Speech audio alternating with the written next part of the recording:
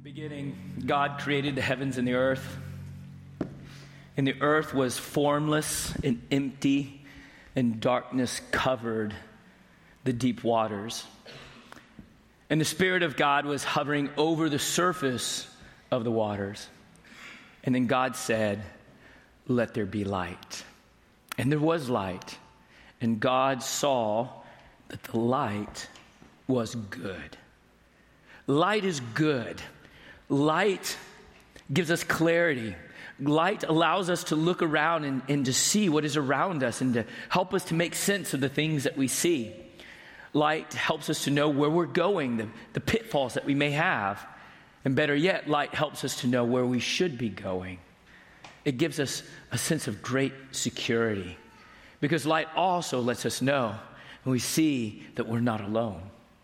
Darkness, on the other hand, has the opposite effect.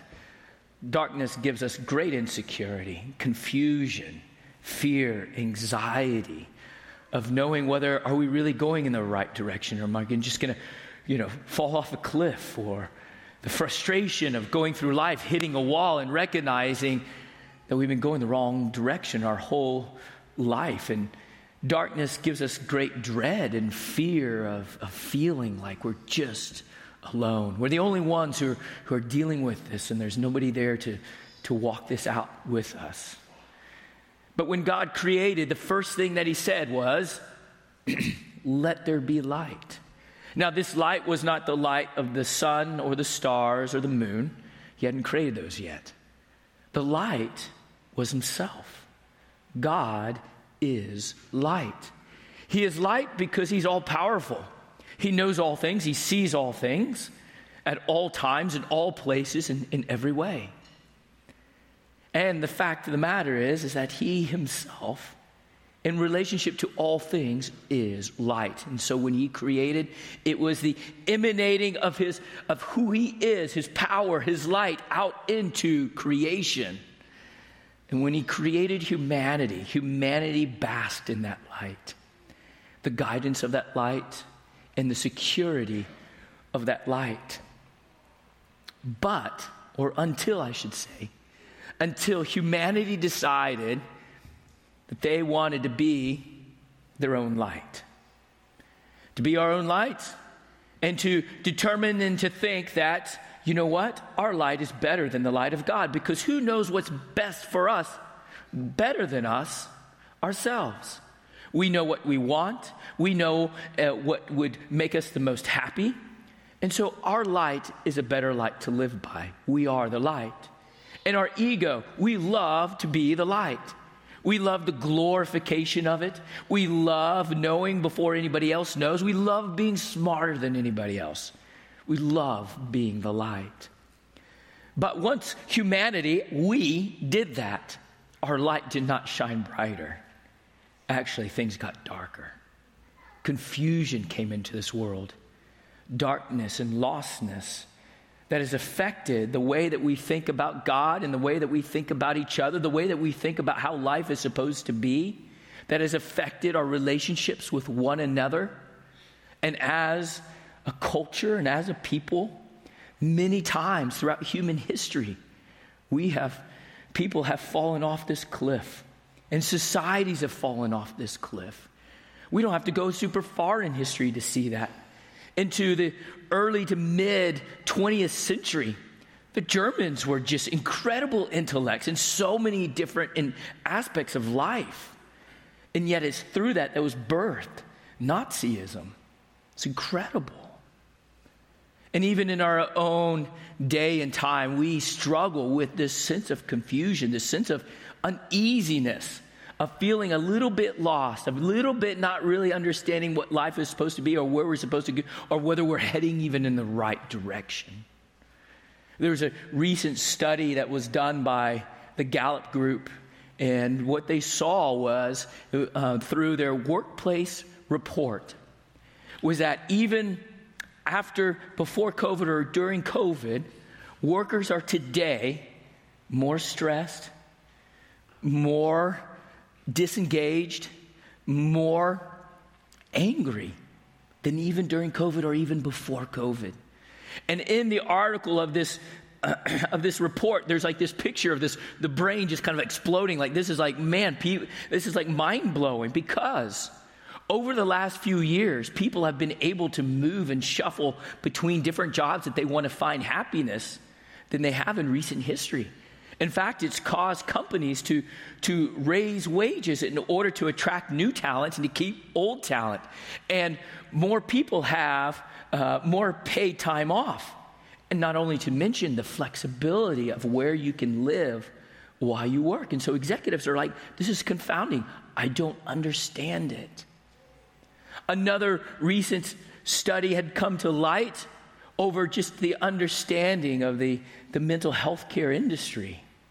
One of the things that have rocked the leadership and the professionals in that field is a study that came out that in 2005, since 2005, there has been a 32% growth of people seeking help for mental health issues, which is wonderful. It's great. People are feeling the freedom to be able to seek help, to express what's the confusion that's in the hurt and the pain and the desperation that's going on inside of them. That's wonderful. But what is boggling their mind is that over the same period of time, the 32% looking for help, 21% decrease in our own mental health at the same time. How can that be? We're confused. We have more professional mental health help. We have more money in our pocket, more flexibility. But we still feel this sense of anxiousness and lostness in our own lives. This is something that has been going on since the fall of man. But we can see it in clear as day in our own modern history. Back in the 17th and 18th century, gave birth to the rise of an age of enlightenment. And that's the word, light. And the age of enlightenment was this thought and this idea that we don't need God. In fact, the superstitiousness of God is keeping us from truly being the light. Once we get rid of the superstition of religion, then we, in our full unbounded rationalizing, a rational ability to rationalize, we can come to the light. We can be the light. And that got on well enough for some time until the 20th century, where that experiment had kind of gone on for a while until people began to realize the more that we know, the more that we realize we really don't know much. And at the same time, there's this sense that, can we even really know truth? Because we are all finite people from a very sliver of perspective in the eternality of things, in the cosmos, that our truth actually is relative. It's relative to what I observe and what I see through the experience that I've had. And so my perspective is different than your perspective. And so there is no objective truth. So there is no objective truth, and there is no God. Therefore, there is no purpose or meaning to life. And so the solution to this has been, look on the bright side. We can take this black canvas of not knowing, and we can create our own meaning, our own purpose, or what you may hear is our own truth. My truth, your truth. But even that is shown in the 21st century to have its problems, because now we all have different truths. And the problem is all these different truths are butting up against each other with a sense of divisiveness in our culture. And so we've moved on from what was called postmodernism to now in the 21st century, postmodernism, or what some philosophers are saying, metamodernism, which is this movement or oscillation between the ideas of enlightenment and the ideas of the postmodern. But even that, there's a sense of uneasiness in that. It just feels like we're constantly just trying to make our way in the darkness, hoping that maybe we'll stumble upon something. You say, what does that have to do with Christmas? Well, it's everything to do with Christmas. God, who is light, who knows all things, is all-powerful, sees all things, all times and everywhere, understands us. He created us, and he understands our predicament of standing in front of the light. We're not very good light. In fact, standing in front of the light just causes darkness. But God, in his infinite grace, decided not to leave us in darkness, but to come into this world to bring us out of this darkness and into his marvelous light so that we can have clarity about who God is and clarity about who we are, clarity that we do have purpose and meaning that we don't have to imagine or create. We have it because a God who created us has given us this. We have clarity of knowing we're not alone. That God, Emmanuel, which means God is with us. So Christmas is really about a gift of light, a gift of clarity to move out of confusion into a piece of shalom, into the light of God. Instead of our glorying in our light, instead of appreciating the glory of God's light and allowing God to guide us to where we need to go and to allow him to give us the perspective so that we can see clearly what is truly going on around us and where we're going.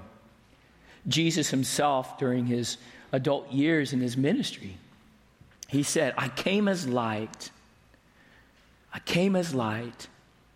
to shine into the darkness of this world, so that those who trust me may no longer remain in the dark. In another place, Jesus said, I am the light. I am the light. That whoever follows me will no longer be in darkness, but will have the light that leads to life. Life in its fullness. It's what we celebrate here. That 2,000 years ago, God has given us this gift. And this gift isn't far to find. It's there. We just have to get out of our own way and allow the light of Christ to shine in our lives. And the light of Christ shining in our lives isn't just knowledge. He is the light.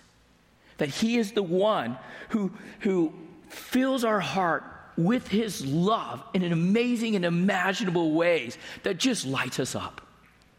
Just the knowledge of knowing that we are cared for and that we are loved.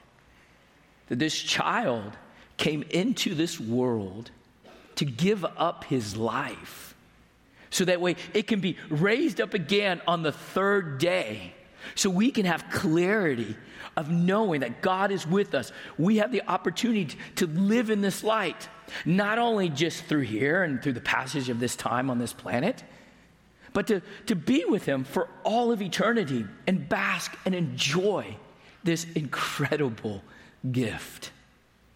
Now, this light can be tough sometimes, because light, some of the things we don't really like about light is light exposes some things.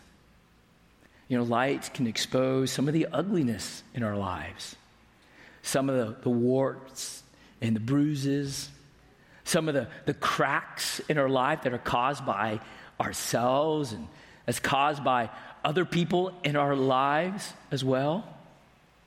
But what Jesus is the gift that brings those things to light. There's no doubt about it.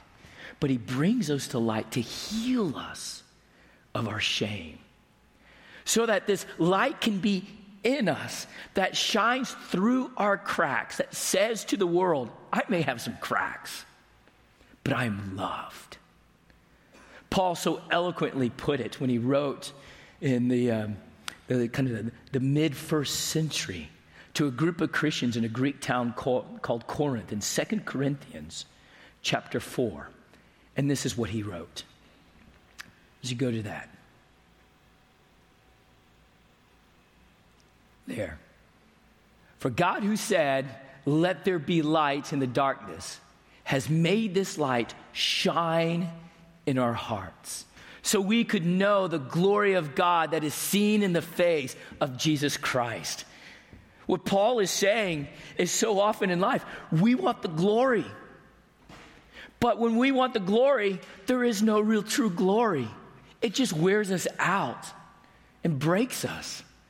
But we have the choice and the privilege to come into the marvelous light of God by which we can know the glory of God that is shown through the beautiful face of Jesus Christ. And so he goes, we now have this light shining in our hearts, but we ourselves are like fragile clay jars containing this great treasure. This makes it clear that our great power is from God and not from ourselves.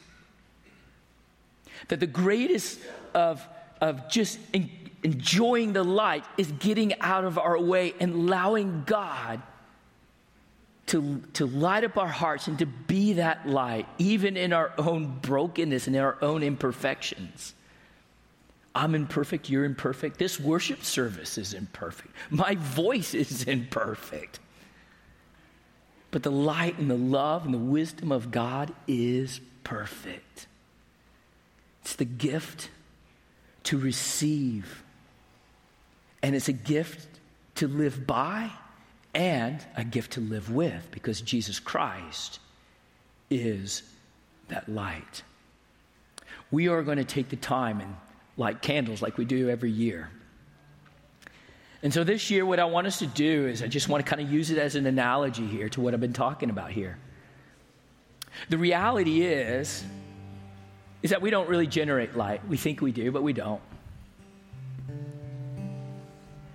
We receive the light. And so when we get this light, my hope is that you would take the time to just reflect. That God is inviting you, God is giving you His light. Let me tell you, Christmas is about the birth of a person, right? When you go to a birthday party, or you're about to go to a birthday party, don't you ask, so what do you want for your birthday? Man, let me tell you, I think scriptures leap off the page, and history shows that if we were to ask Jesus Christ, this is your birthday, what do you want? There's no doubt He would say, give a place in my heart for your light, for my light. To give you clarity.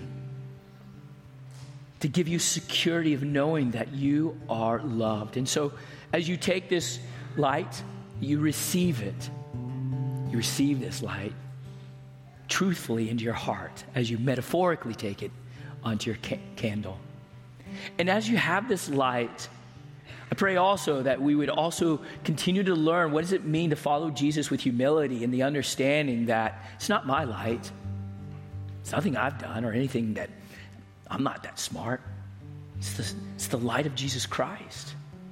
And to take this light and to give it to the person next to you in remembrance that it's not my light that I'm giving them.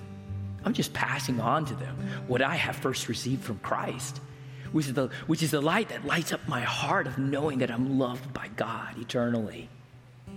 So I pass that on to the other person. And then delight in that light. And delight in the fact of others who have received this light as well.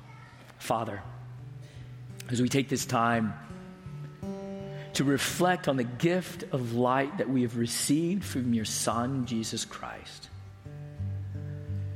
we come to you in recognition